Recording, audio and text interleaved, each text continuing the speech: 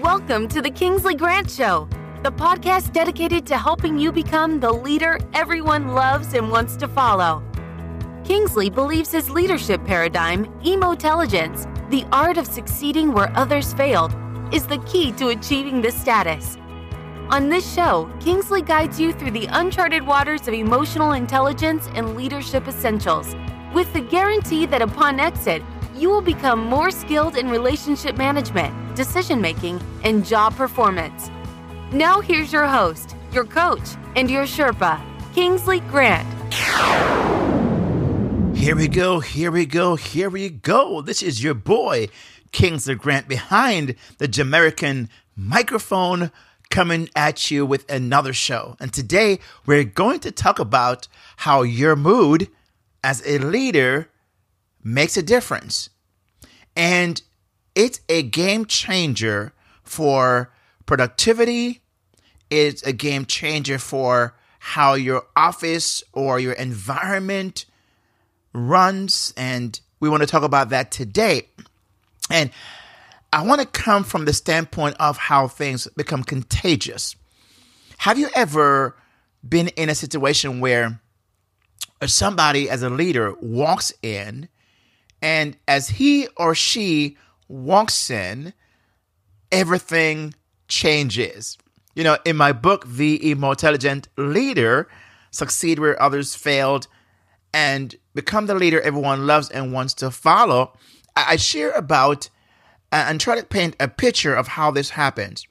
Imagine now, you may not have cockroaches, in your home, or you may never have experienced this. But I know for me, I'm from the islands, as you mentioned, I heard mentioned before, the Jamaican, right? Jamaica. And we have, where I grew up, most of the homes have what's called outhouses. Maybe you might know one of those. And an outhouse is really is an outdoor toilet. And so what happened was, we had these little huts or a little house, not a house, but little, maybe it's concrete walled, little. Think about a portable or a porta potty, but imagine that being a stationary fixed thing. And so what happened is that most of the homes have this big hole they dig in the ground, and then they put a concrete, and it varies. Some people have different ways of putting this together. And so what happened is that you would go there and do your thing, right? I'm sorry for the, I'm sorry for that vivid kind of description, but I want to make a point here. So at nights, what happened, the roaches would come out. Now, I know that's gross. You say, oh, Kingsley, that's gross. But listen. It's also, imagine your work, your environment. Do you think that's not gross to see how your people have to react because you're, as a leader, have kind of grossed them out because of your attitude or your mood? Now, I know it's an extreme analogy or a metaphor I'm using here, but it makes a point, right? It got you as your imagination goes wild. So what happened is now, most of these little outhouses don't have any electricity in the country that I grew up in, Jamaica, where I grew up in the country area. It was very rural. As a matter of fact, I think in some countries right now, and maybe you're listening to me in a place that do still have outhouses. I know in the United States, they still have some in some parts of the country. So it's nothing that that is kind of foreign to possibly some people who are listening as you're listening to this podcast right now. But what happened, we would go with flashlights or lanterns. And as we walked in that it's very dark because in the country, it's a dark, we could see the skies and see the stars because we didn't have much electricity. And you might, maybe you've never experienced this where in a city, if you're from the city, it's hard to see any kind of, the skies with the stars filling the skies because what happened is there's too much electricity lights around and it just kind of blurs that, right? But if you go out where there's very little to no electricity and look up, man, you see what you're missing. So what happened, these outhouses were very dark. And what happened when you go inside with a light and the light hits that little room, all you hear is and very few, you hardly see any roaches. They move so fast. They move so fast. Now, I know it also happens in people's homes, especially the kitchen area.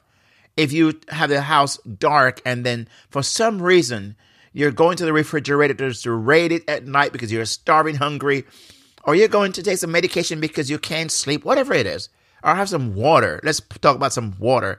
And you walk in the kitchen, and if you have roaches, right, and you turn that light on, you just see roaches dashing. If you know, of course, again, maybe you don't have roaches in your home, right?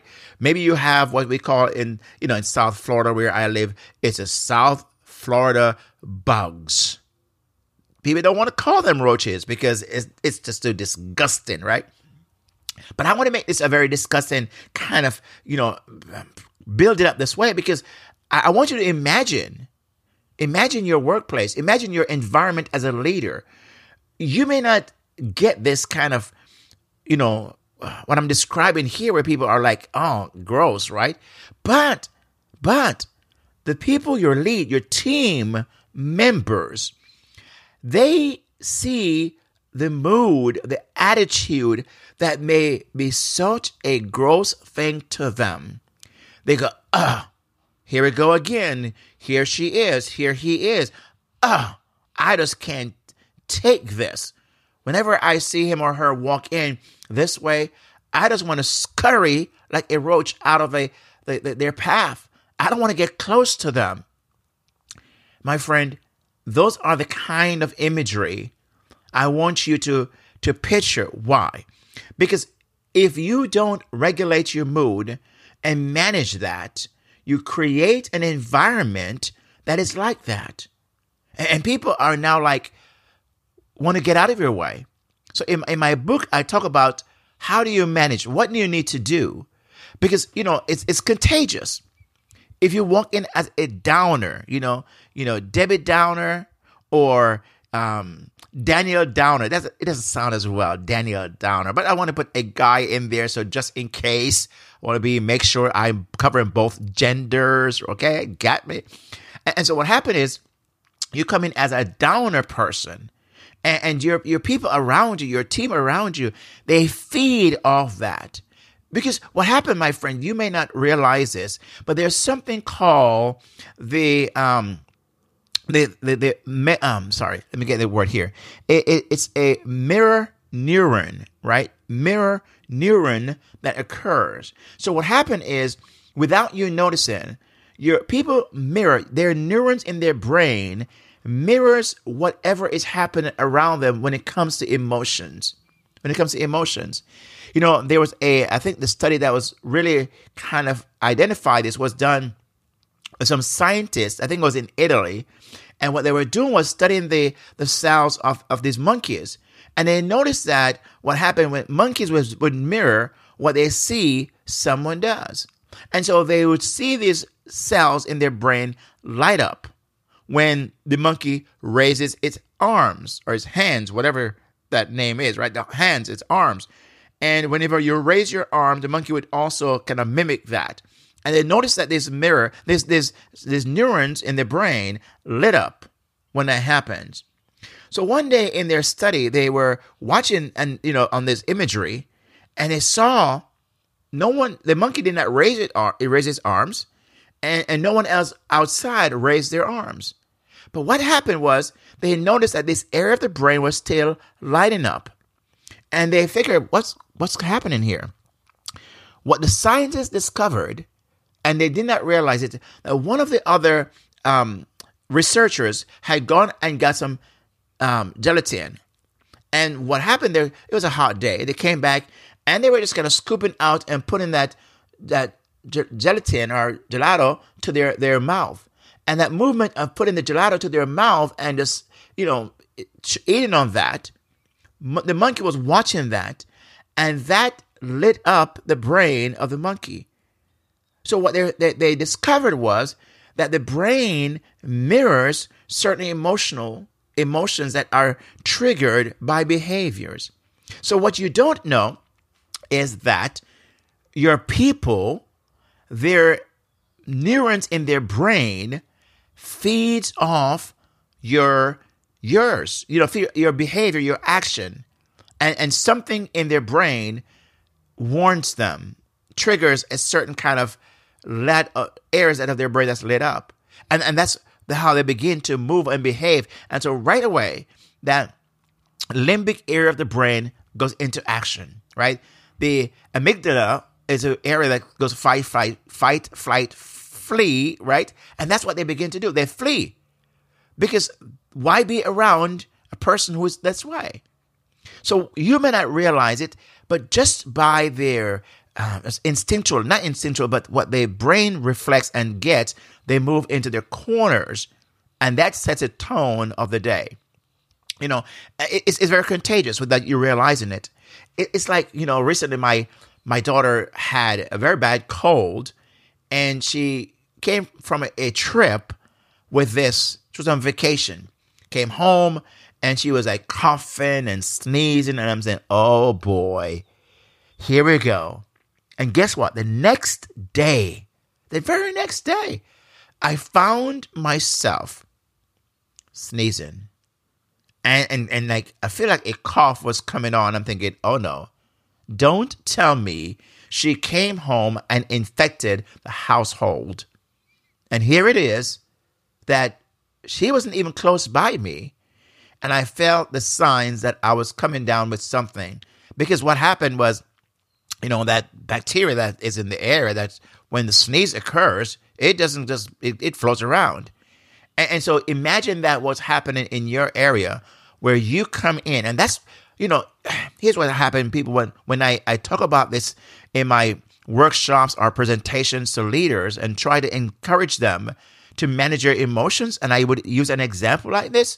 One of the questions I hear often is, so Kingsley, are you telling me or telling us that as leaders we should never be in a bad mood? Are you telling us that we should never have a bad day? And I'm glad to hear those questions. I said, no, it's not about that. We all have our good days and bad days, but there are some things that as a leader you can do to prepare your people. What if as a leader you walk in, as one example, you walk in and you just, pull your people together, key people, and just say, guys, listen, I'm having a bad day today. And for the next couple hours, I just need some time to kind of, calibrate. I need some time to recollect myself. Would that be okay? And you may go in your office if you can, or take maybe a few minutes, take some deep breath and some other exercises I would suggest. And then make a decision, because it's a choice we now make to say, hey, I'm gonna now focus on something different rather than the thing that's having me in a bad mood or foul mood per se. And then you come back out and realize there are people who are dependent on you. And so we need to manage, and that's why the whole emotelligent leadership idea that I espouse is that emotelligent leaders do three things well. And you're going to hear me say these three things over and over again. He or she make better decisions. 1.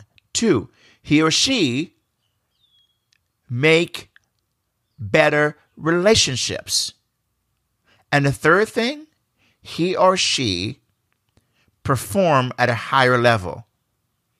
That's what emotelligent leaders do. So in the very midst of all of this that's going on in your own personal life, there is a way to manage those emotions. Doesn't mean it changes what you're dealing with, but it changes how you deal with them and how you deal with the relationships around you, namely your staff, your team members. And that's what I want to encourage you today and say, is your mood, dude? Hey, come on, dude, it's your mood. That's what's happening. And don't think otherwise, because you might be wondering why your team members are behaving the way they're behaving. They're probably getting their cue from you. Oh, that sounds very rhymey, right? They got their cue from you. And so, hey, you could also go ahead and tweet that. it's your mood, dude. And then they get their cue from you. That's what happens. And you're wondering. So my friend, as a leader that wants to be loved and followed by everyone and want to succeed where others failed in this area, if you're going to succeed, you've got to do things differently. And that is what I am challenging you to do today. I'm calling you to rise to the occasion and make sure you check your mood at the door and come in. It's game time. It's game time. You know how many times people in the world of sports are called upon to put their best performance on in spite of what is going on in their lives. How many times have we seen that? How many times have we watched that, heard that, or read of that, where people rose to the occasion and it's game day and they show up, yet their lives or things around them are falling apart. They're able to pull it together, and so can you. That's leadership. Better yet, that's intelligent leadership. How to succeed where others failed. My friend, this is all I have for you today, so make sure that you're following me on social media, because I'm going to be making the announcement soon as to my book release, and I want you to get a free copy. And you can get that free copy. It's a limited time, of course. A free copy, all you will pay for is shipping and handling. And this book, it's going to be a game changer. It is I call it where emotional intelligence skills and leadership skills merge at that intersection. I call it the hybrid. This is the hybrid between, the leadership skills, all leadership skills, and all emotional intelligence skills. And their books are out there on both. But I'm saying I'm kind of marrying the two and giving you all in one shot. And I talk about 7 essential skills or traits. 7 essential traits that every successful leader must have. And there are some who already have them and don't even realize or have labeled what they are. I label them in this book. But my friend, this is all for today. So with that said, you know the drill. With that said, peace out. God bless, and I'll see you on the flip side.